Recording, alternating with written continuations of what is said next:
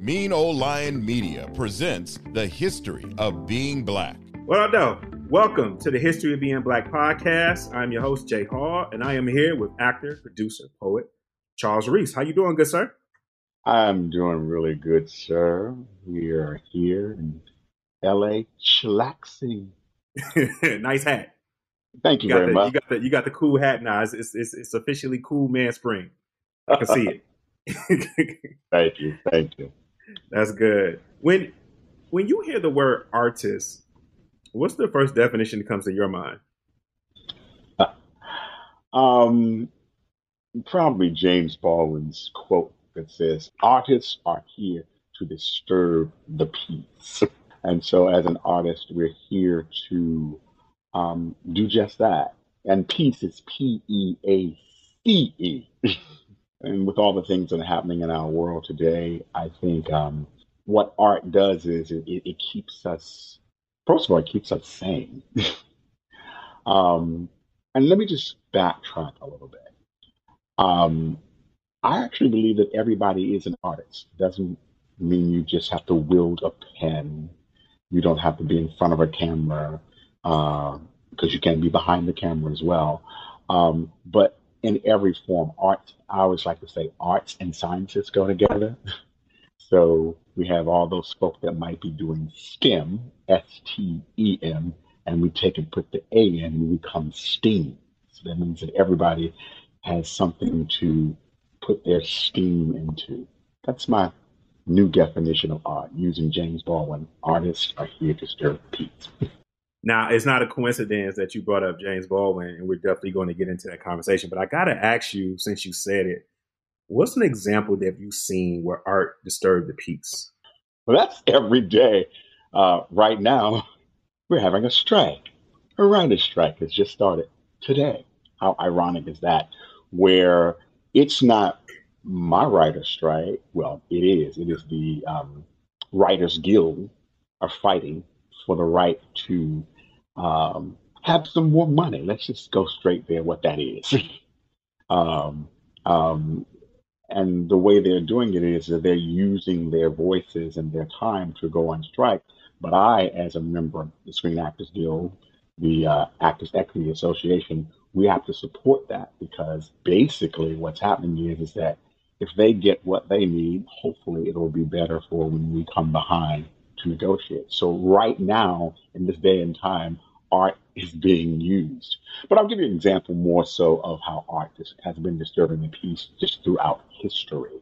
We can just go back to the Harlem Renaissance back in the 20s, where more specifically Black artists would be writing poetry. There was Langston Hughes, there's Anna Bontemps. There are all of these wonderful, amazing people who were creating art simply for the fact that they wanted to express themselves, because we were coming post-slavery or the enslaved. We'll go into that. That's a long journey, but I just want to use that as a reference point because I started in the 1920s.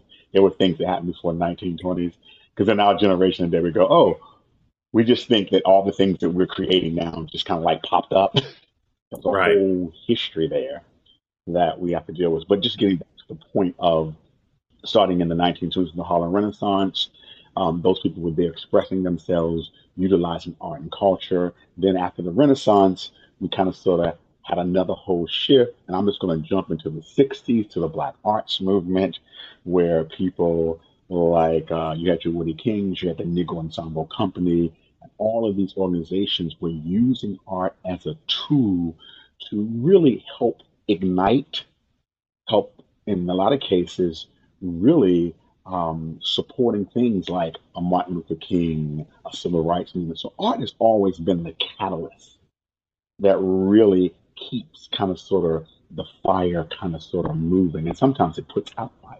What was your first introduction to the arts when you were coming up? Wow. You're from D.C., right? Born, raised, and potty trained in Washington, D.C., which so pre-gentrified D.C. was 99.9% Black unapologetically. But now I say, yeah, apologetically, well, unapologetically, excuse me, is really the real word for that. But remember, DC is not a state. We're kind of sort of a territory of the United States. We are the capital. We have something that's called home rule. I want everybody to say that with me when you hear this. Say home rule. Home rule in Washington D.C. simply means that we have the rights like we are a state, but we don't have the representation. Ergo, ergo. I always have to say that 3 times.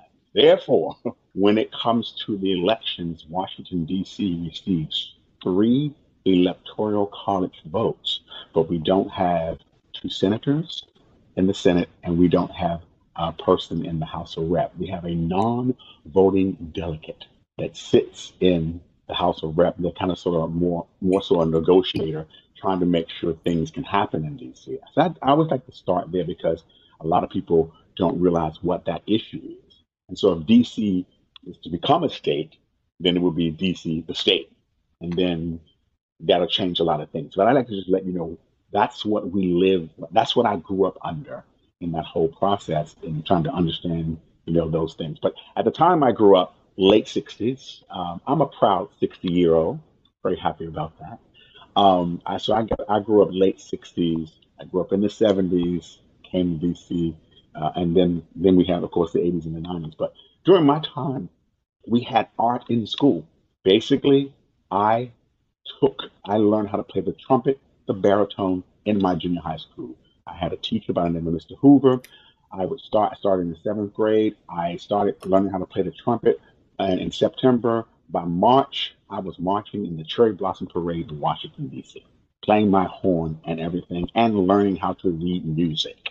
So I went to Scott Montgomery Elementary School, 421 P Street, which is now a KIPP school. I went to Shaw Junior High, the old one that was on 7th Street and Rhode Island. It's called Ashbury Dwellings. It is now a senior citizens home. And was the first student in the new Shaw, which is on Rhode Island Avenue and 10th, which was an open space school. We had no walls in our school. No walls. I could see the English class going on. I could be in English and I could see math over there. I could see science over there, and you had to stay focused. But the band was in the basement area, so that's where you had some space down there. And the most exciting thing about our school is that we had TVs in our school. I was delivering the news. I had to get up early in the morning to deliver the news each day. And so this is pre-social media. So we would go to homecoming, and I would be up in the morning time doing sports and doing the daily news when you were in your homeroom. You got to see us on TV. We had TV production in our junior high school. Can you imagine that? Um, we had Marion Barry, who was our mayor. He was one of the first elected mayors. And I had my first summer job in a program called Focus, and I'll stop here. It stands for Future Occupations and Careers for Urban Students. So I had all of that. I did the Wiz when I was in junior high school 2 times. I even played in the band before I did my role in the Wiz. That was what art was like in Washington, D.C., early '70s going into '81 until I graduated from high school. During this early journey, was there any influences you were looking at and aspiring to be, or were you just too in the moment? I think you just hit it on the spot. I was just in the moment. I think I was the youngest of 7 children. We all kind of sort of went to the same junior high school, elementary school, junior high schools. It was when we got to high school that we all swapped out. But I had some of the same teachers that I got all the same teachers that my sisters and brothers got. And so they were like, they knew your family. I think my biggest inspiration is someone that I'm still in contact with now. We had a daycare program, after school program when I was in the 3rd grade. And so, you do your classes. So from 3 to 6 o'clock, I had this guy by the name of Mr. Kenny Long. And so in your after school program, he taught us how to crochet, karate, everything. We had our homework and everything done by 6 o'clock. I could cut to the backyard and go home. So by the time I got home at 6 o'clock, my homework was done. I was having dinner. We might have watched one little bit of television. But when Roots came on, we had to watch Roots 7 nights in a row. So that was the big thing when Roots came on. And we discussed it in school the next day. So Mr. Kenny Long is probably one of my great influencers. And as a matter of fact, he is still my friend today. I just celebrated his 75th birthday just last week, and he now lives in California. He left us because he wanted to pursue his career in art and culture and as an actor. Came out to LA. He says, "Via, when you graduate from school, come and see me." Well, guess who did that? I found him after I graduated from Morehouse College when I moved to LA, and we've been friends ever since. Okay, so you threw that in there. You're a Morehouse alum, so we both own here at HBCUs. I went to Howard, so I gotta take that moment. That's just what it is. Well, I'm gonna take this moment. HU, So yeah, I gotta take that moment. Are you knowing that you want this to be a career when you're coming out of high school, or is it still a part of your education experience when you get to college? you know what?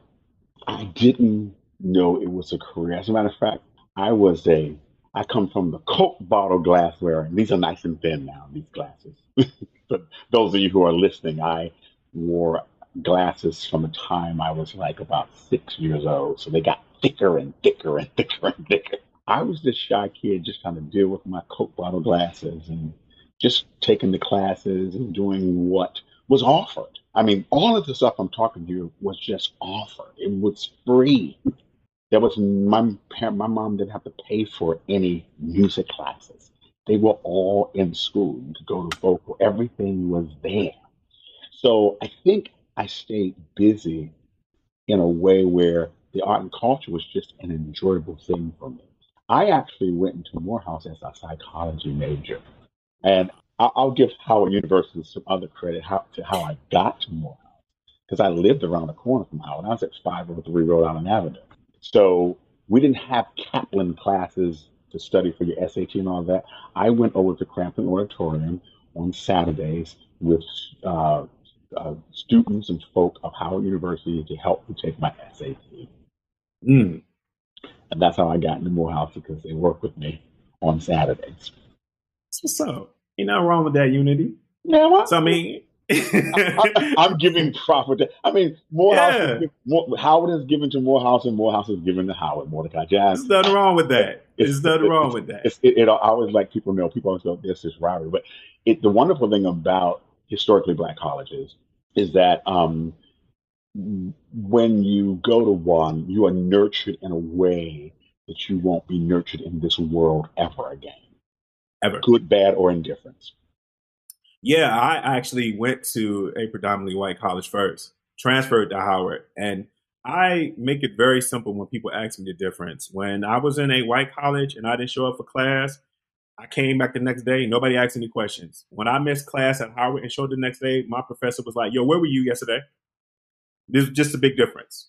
Yeah. Just a big difference. That's one of the things in that. So, I mean, you major in something completely different from what you're doing. When did it started clicking to you that this can be something that you can actually do professionally? Well, I'm gonna drop back one. No, like I said, I started as a psychology major, but I finished as a mass communication / theater public relations major with a minor in psychology. That's a switch. Yeah, and you talk to your parents about. You tell your parents you want to go into something called the arts. And they're like, "Well, now listen, we gave you all those classes and things to keep you going. We didn't think that was going to influence you in any way." And it really didn't at the time. I will say that I'm very thankful because every class that I had, music, everything, I use them. I can still pick up a trumpet today if I choose. I can still read music. And I might not know how to do a lot of other things, but what happens is that when I go into a room, I have all these things in my toolkit to pull from. The music class is coming day now because I use music in everything that I do. I mean, I even kind of sort of talk sing, so to speak. That's my specialty. So that's why I wanted to jump back. So when I got to Morehouse, I came in with the psych stuff. And that's what I want to do because I had a mentally challenged sister growing up, and I thought I could cure everybody as a psychotherapist. And I had to get some help myself, so it all worked out pretty well. But prior to me getting to Morehouse, I do have to just do a kind of sort of sidebar. I was in a program called High Skip, and if you notice, I'm calling all these programs out. So if people are from Washington D.C. and all over the world go, these are the things that are missing in our institutions now, in our school systems now. And I'm not saying they're going to put them all back really quickly, but I had all those things to like play with. So I didn't have time to think about where I was going to major, but when I had to make a decision, I was clear in my mind thought because I had music over here. I could go over here. I had a daycare program where I had someone that watched me from 3 to 6 to help me with my homework. If my parents didn't understand the algebra, someone was there to help out. That's the village mentality. I want to make that very clear. But I was in a program called High Skip. And I want you to know that I've named about several programs in DC. There was a focus program, which gave me my summer jobs. There was a High Skip program. High Skip allowed me to be in high school and college at the same time in my senior year when I was at McKinley Tech.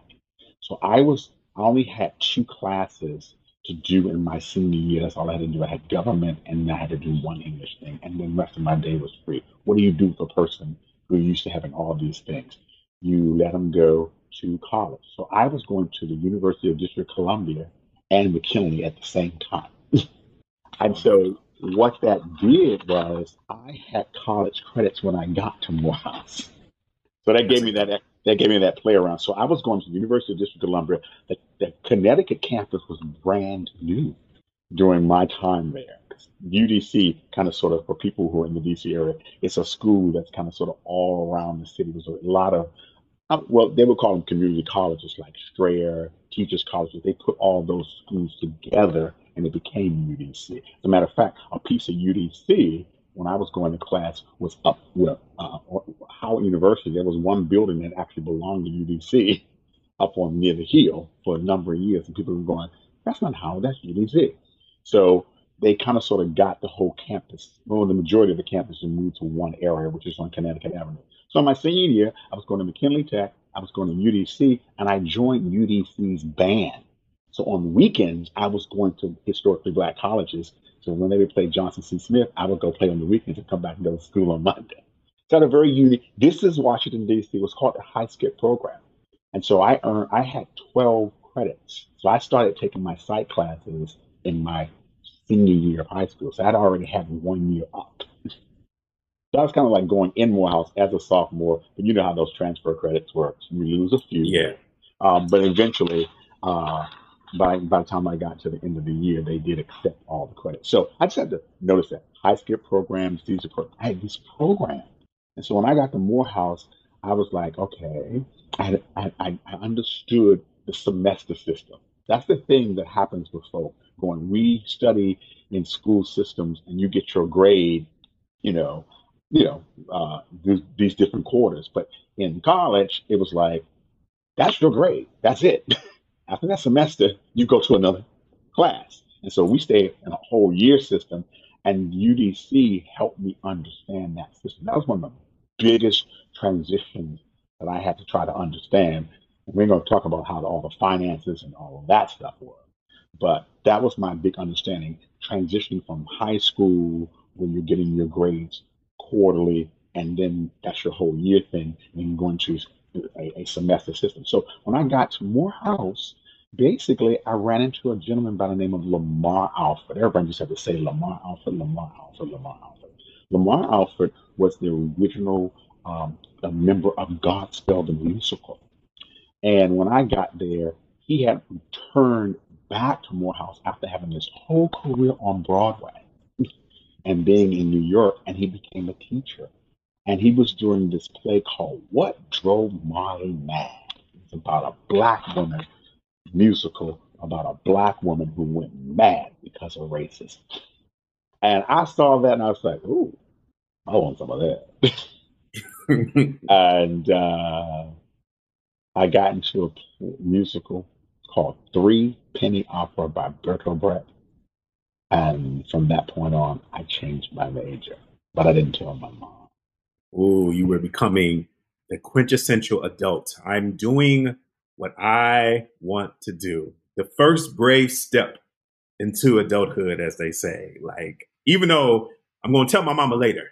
But right now, I'm being this adult in my room. This is what I want to do. And you make that decision, and you can quite kind of say that's like a very significant decision because that sets you on the path to where you are now.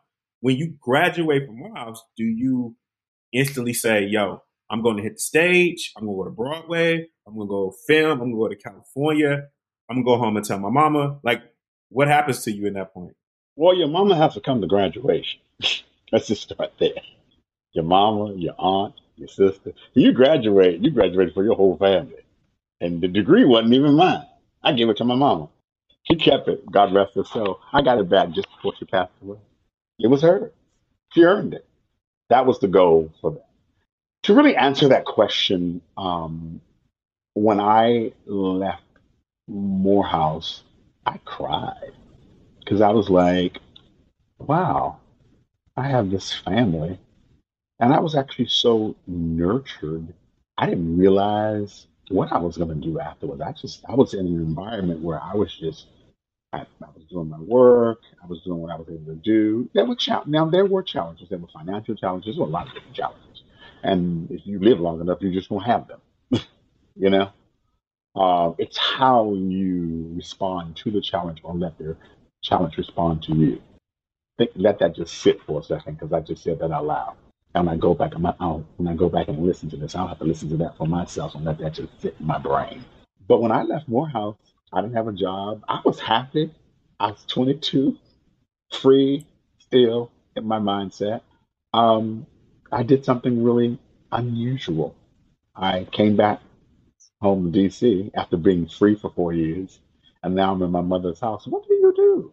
I got on a plane with a one-way ticket, and I went to Paris looking for James Baldwin. Now that is a trip. Yeah, I thought that's what I needed to do. Now, let me give you a little context and why I went looking for James Baldwin. Not that he was a good friend of mine and he told me to come. I ran into James Baldwin in my freshman year at Morehouse College. And because when I arrived to Morehouse College in 1981, there was a case. Some people call it the Wayne Williams case. You might know it better as the Atlanta child murders.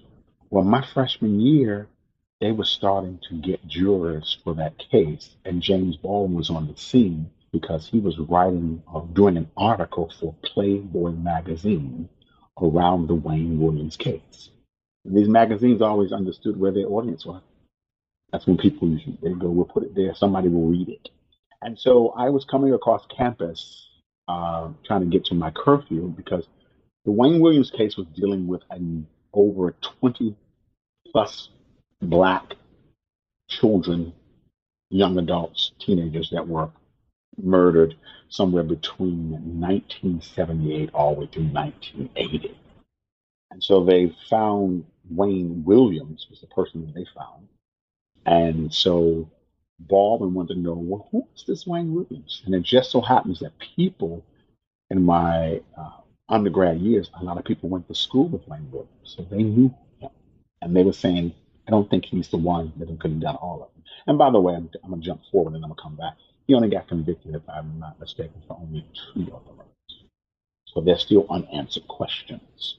So Baldwin was on the scene doing that. And the one encounter that we have still stays with me today. I was running across campus trying to go into my curfew. He was coming across and I looked at him. He looked at me. He says, my, you have eyes like mine. And I, as a young 18-year-old, said, thank you. And I ran. I ran. I ran away. And here I am 4 years later, for whatever reasons, finding my way to go to Paris. I said, why don't I just do that? By that time, of course, Baldwin, I read some Baldwin. I remember that little thing. I would say maybe he had put something in my brain there to go, oh, you have eyes like mine, maybe I should just go on your pathway. So I kind of sort of started going the Baldwin pathway in the journey, not knowing where it has led me to today. So I took that trip to Paris and we got to Paris. I went with a dear friend of mine. His name is Howard Simon, and he's now gone. But we went together, got to Paris, found out that James Baldwin was not in Paris in the summer of 1985. He was in the United States. And so there was no social media then. And so now I'm in Paris. Now what I'm going to do? We stomped some grapes. We sang on some street corners and did what we had to do. And finally came back. And then I decided to go to Los Angeles after a stop in Houston, Texas, by the way. I have to ask this, and I didn't even write this down, but what is it about Black artists' voices in Paris and the relationship with that? Black American artists in Paris? Because you going to search for James Baldwin, it might sound crazy to a lot, but if you know the history of James Baldwin, he spent a lot of time in Paris. He lived there. He talked about it all the time, how he went there. You got the greats like Josephine Baker and all kind of other Black artists who went to Paris. What is it that you can say or you think is that when it comes to relationship with Black artistry? That's a good question.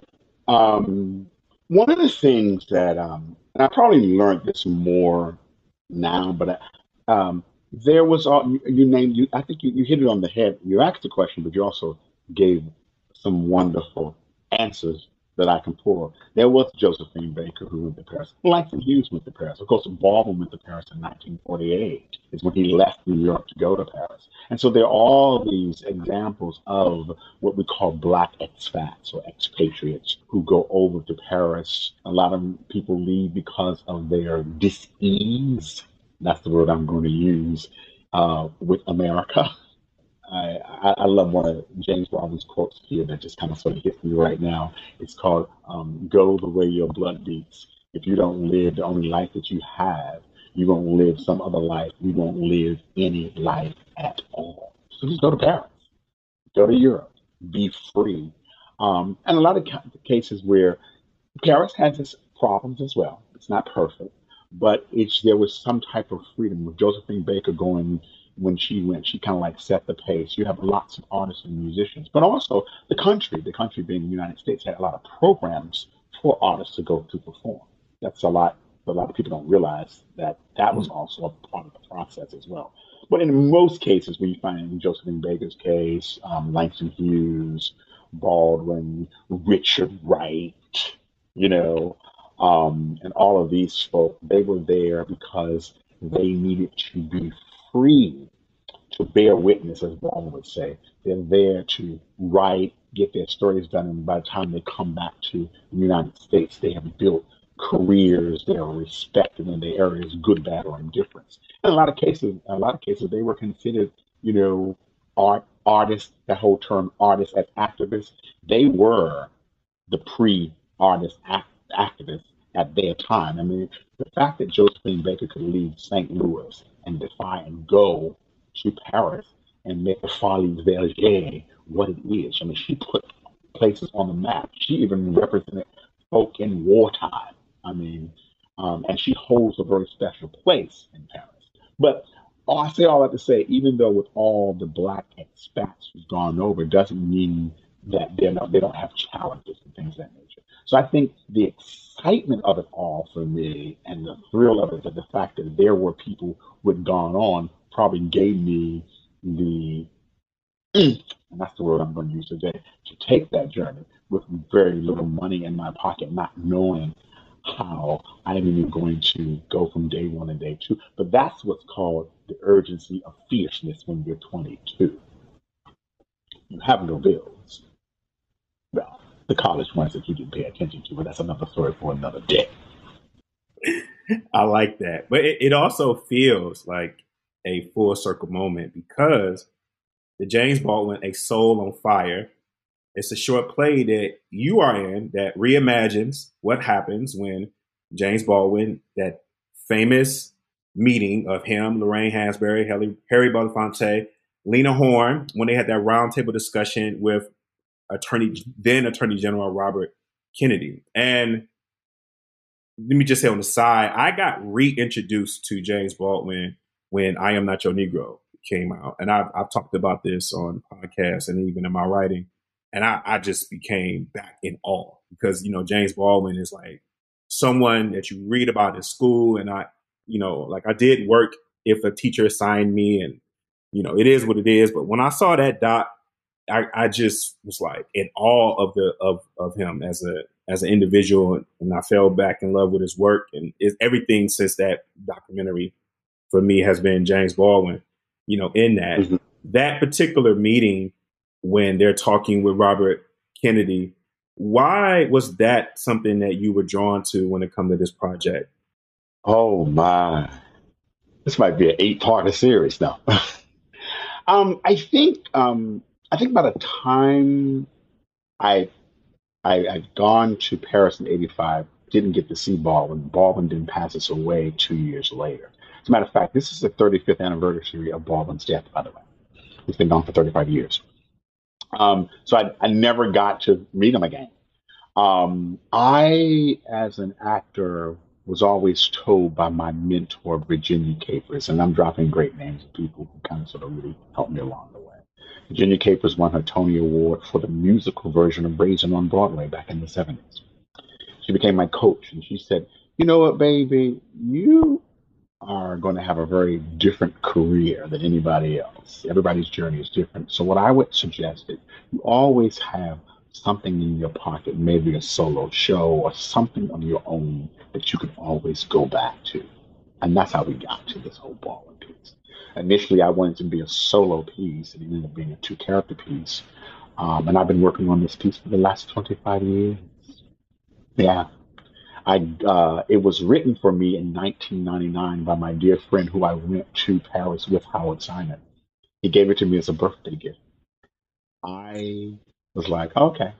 And so the whole thing was put on me by an acting coach who simply said, have something of your own that you can always do no matter what. And to this day, I say thank you because we have a strike today that's going on. Other things are going on. I can still give a ball for it no matter what. So I encourage people to think about that. It doesn't matter whether you're in the arts, whether you're doing sciences, whether you're a therapist. What do you have that you're so passionate about that will turn into income and other things? Because that what you're passionate about is what fills you up. And even when you're getting things or not getting things. If I tell you how many times I've been told no, and no simply means to me, I just simply spell it backwards. It's on. So I was inspired by people to do that. But what's most importantly, I found me a good writer who's no longer here with me, but now I'm in charge of the work. And so we wrote around the history of this piece. And so it's, historical fiction is what it is. We reimagine what could have happened, I could say what did happen. We reimagined that whole concept in a theatrical way. And let me just give a big shout out and thank you to the late Harry Belafonte, because the meeting is so significant because one, it deals with artists who are going to a meeting to help the attorney general, to help his brother, who's the president, to talk about race relations in America in 1963. Now, check this out. It is the 60th anniversary of that actual meeting. The meeting occurred on May the 24th, 1963. So we're coming up on the 60th anniversary in actually 22 days. For those of you who are listening, it's the second of today. And so if you add 22 more days on, you're in the history. So I was inspired by a teacher to do this, got a writer, and we were inspired by a chapter in David Leeming's book called James Baldwin, a Biography. And chapter 22, it was a section called Activists. And that's where I actually discovered the history of it. And it was that chapter that the writer used, and we started finding footage. You've actually seen footage of Baldwin talking after the meeting. The meeting wasn't recorded. It's more of a digital file where someone did type what happened. But after the meeting, Baldwin went to a radio station with Dr. Kenneth Clark. And I have to do a sidebar on Dr. Kenneth Clark. I know I'm throwing a lot of names, so I like try to verify who these names are. But Dr. Kenneth Clark was a psychologist who did the Brown versus Board of Education doll study in 1954 to help desegregate schools. So he was at the meeting, but he and Baldwin went to talk on a radio station after the meeting. Then you have Lorraine Hansberry, and I am fortunate to know Lorraine Hansberry's sister, who lives down the street from me, who just turned 100 years old this past week, and I celebrated her 100th birthday this past Friday. I'll send you some of those pictures. Just so you have the historical references, because you never know. You might want to talk to Lorraine Hansberry's sister. Lorraine Hansberry's sister. Her name is Mamie Hansberry. She actually was in the house in that they talk about in Raising the Sun. She told me the real stories and what really went down. So history, as Nikki Giovanni says, histories are important because they point us toward the direction of our traditions. And we're oral people. So a lot of times I like to pause and say, hey, if I mention that name, because whoever listens to this becomes a historical point of reference where you can verify all this information that you're receiving through your auditory systems, your hearing, and all of that. So basically, that's what really inspired me. It was a teacher who said, hey, you need to have this. Brought me right back to Baldwin. So that one meeting, see what one little meeting, and the link just keeps going and keeps going and keeps going. So that's kind of sort of how I got on this journey. And the journey is interesting. It keeps unfolding and taking you different places where I was like, really? Really? And as much as well, a lot of people go, oh, I have a career in this and the other. I have a career as an artist, as an actor. I'm an author. And more so, I like to call myself a cultural architect for public engagement. And I'll say that again, cultural architect for public engagement. And for short, it's a CAPE, C-A-P-E. And my job is to be an artist within that, be someone that's sustainable in history, but I use Baldwin, this particular work, to get people into Baldwin. Because if you can just use one example, you'll go read something else. Like, I'm Not Your Negro.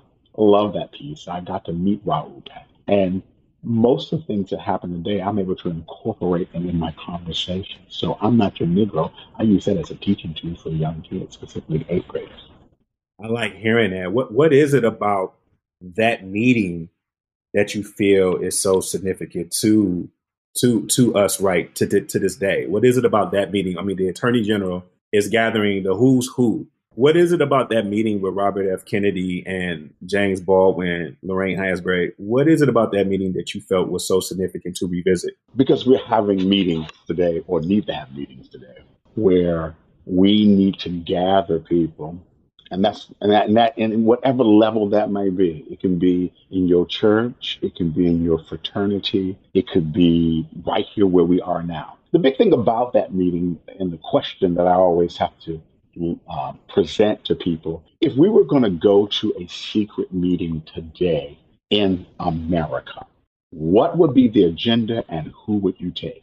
Because the thing that Baldwin did was, remember, Kennedy came to Baldwin because at the time of the meeting, or the time prior to the meeting, Baldwin had written The Fire Next Time. Another point, The Fire Next Time is 60 years old. As a matter of fact, let me just do this right now because I think this is a great point. This is the 60th anniversary of everything in 1963. One, The Fire Next Time is 60 years old. The letter from the Birmingham jail that Martin Luther King wrote to admonish all of these ministers about becoming allies. If you're not an ally, you're not helping the situation. Go back to your people and you tell your people that what the problem is and what they can really do. Letter from Birmingham jail. Then you have the meeting, the secret meeting in 1963. That was in May. In June 1963, Medgar Evers got shot in Mississippi. The March on Washington was on August 28, 1963. 4 little girls in Alabama, September. And the President of the United States got shot in November. All of that happened in 1963. Wow. I didn't know that. I didn't even think That's why about I that. always like to That's stop and wild. pause Yeah. you know. Yeah. So That's a hell of a year. yeah. Yeah. So That's a year. Yeah. Ooh. Go ahead. all of that art and all of that was going on just in '63. And so what we're experiencing now, right now, with the political environment is a reaction to a reaction. So 60 years ago, those were reactions. Look at the reaction that we're having now. So taking meetings, that's always my word, the take home to folks that come see me do what I do is like, when you leave here, what type of meeting do you want to have? And it can be just a meeting going back, talking with your brothers, your sisters about where they are, what is the agenda, what do we need to do, or what can we do, if any. Or so you take the two young brothers down in Tennessee. Somebody went to have a meeting to vote them out, and then somebody else went to have another meeting to vote them back in. There's always a meeting going on somewhere. Like the song says, walk together, children, don't you get weary. Walk together, children, don't you get weary. There's a great camp meeting in the promised land. Do you think that there's a difference between when celebrities go to the White House now or meet with a public official now versus what they did then?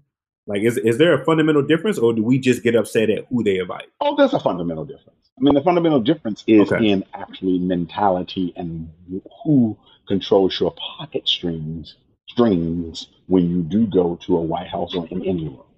Let's take Harry Belafonte, because that's what we can utilize. Harry Belafonte, along with Ozzie Davis, were really the people who funded actual physical dollars to get Martin Luther King out of the Birmingham jail. They used their celebrity to pack money in their clothes so they could be of service. They were more of service. So you have different types of services now. So in most cases you find celebrities these days they have foundations and they use foundations as a tool. Back then, you needed physical cash, and so the presence of a um, Belafonte, of a Davis, because of their distinction, and they had on suits, they could pocket money and nobody would bother them, so they can go get people out of jail. We weren't wiring, you didn't wire, you didn't have a Cash App, you didn't have a Zelle. How did they get the money? Somebody had to fly on a plane. So celebrity was used their celebrity was very different from the celebrity today. The reason why the people have the celebrity today is because of what those people did then. You can use your celebrity in a lot of different ways, but people, people have all types of choices. So just to really hone in on this so this can really make sense. Celebrity then, celebrity now. I don't like to say who's my Harry Belafonte today. A lot of times they'll say it's Jesse Williams. I mean, you put these people in these boxes, you know, no one, we don't have to have a Harry Belafonte.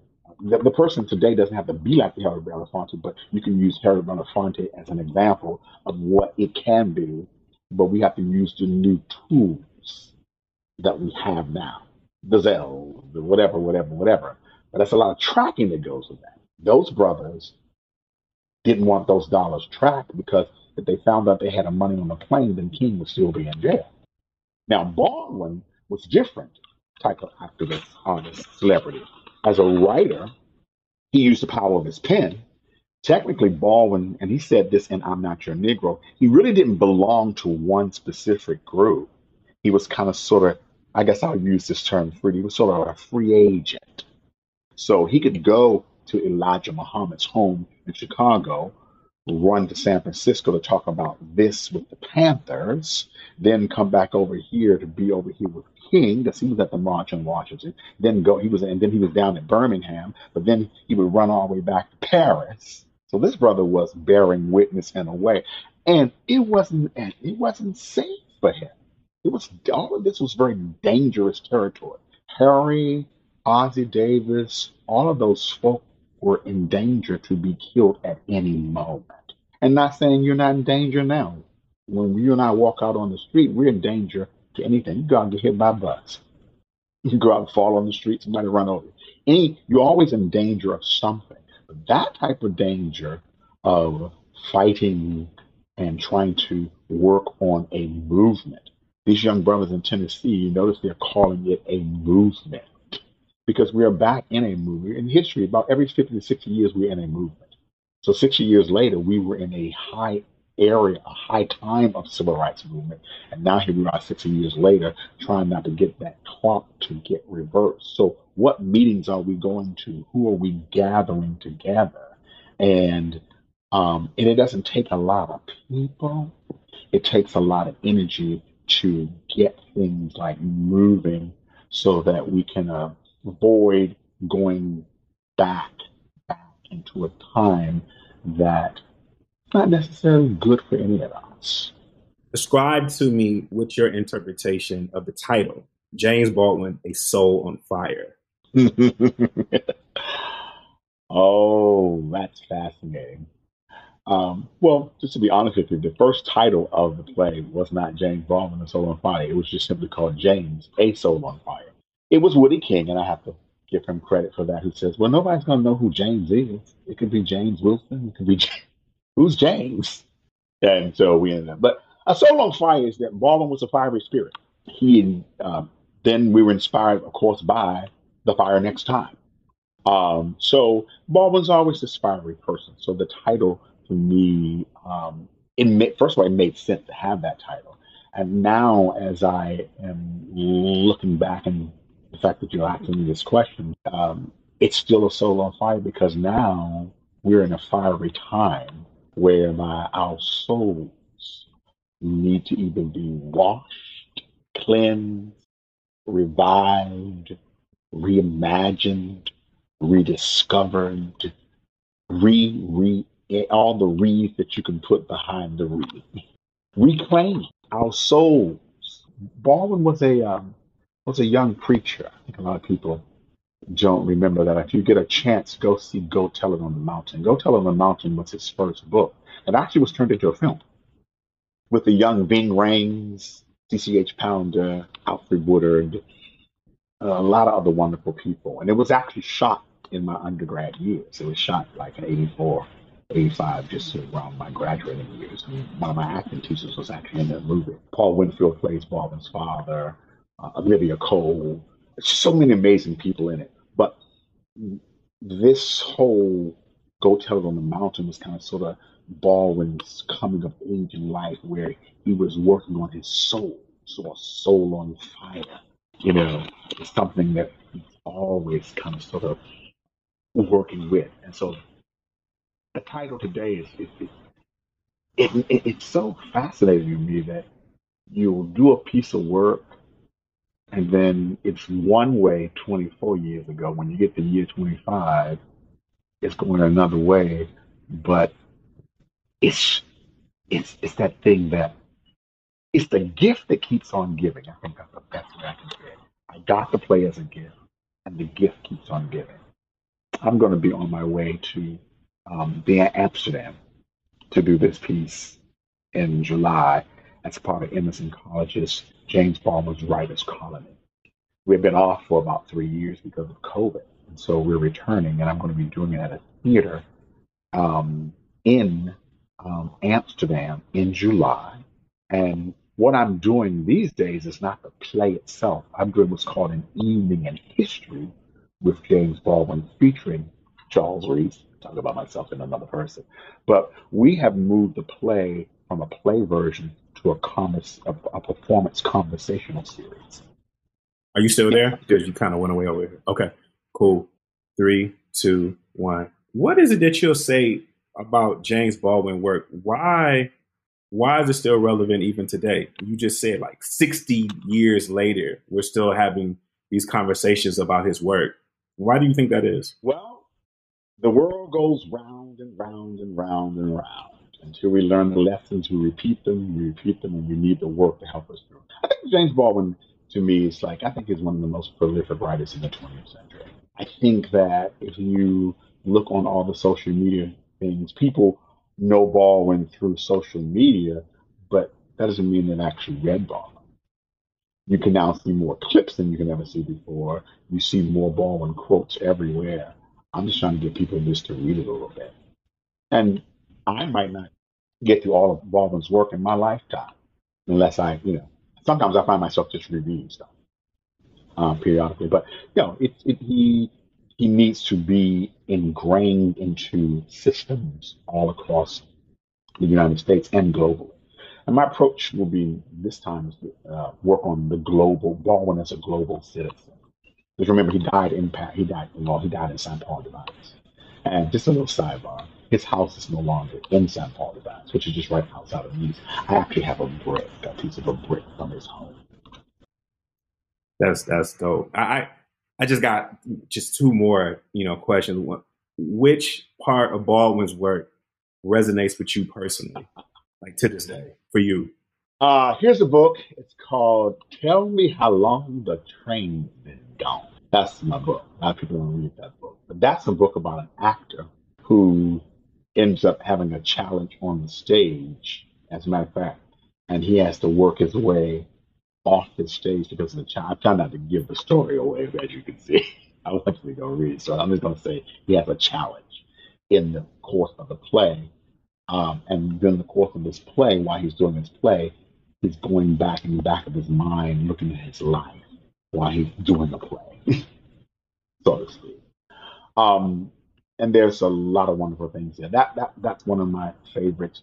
I also would recommend people to look at the evidence of things not seen. I think we spoke earlier about the Wayne Williams case. So that whole article that I talked about much earlier, that became a book called The Evidence of Things Not Seen.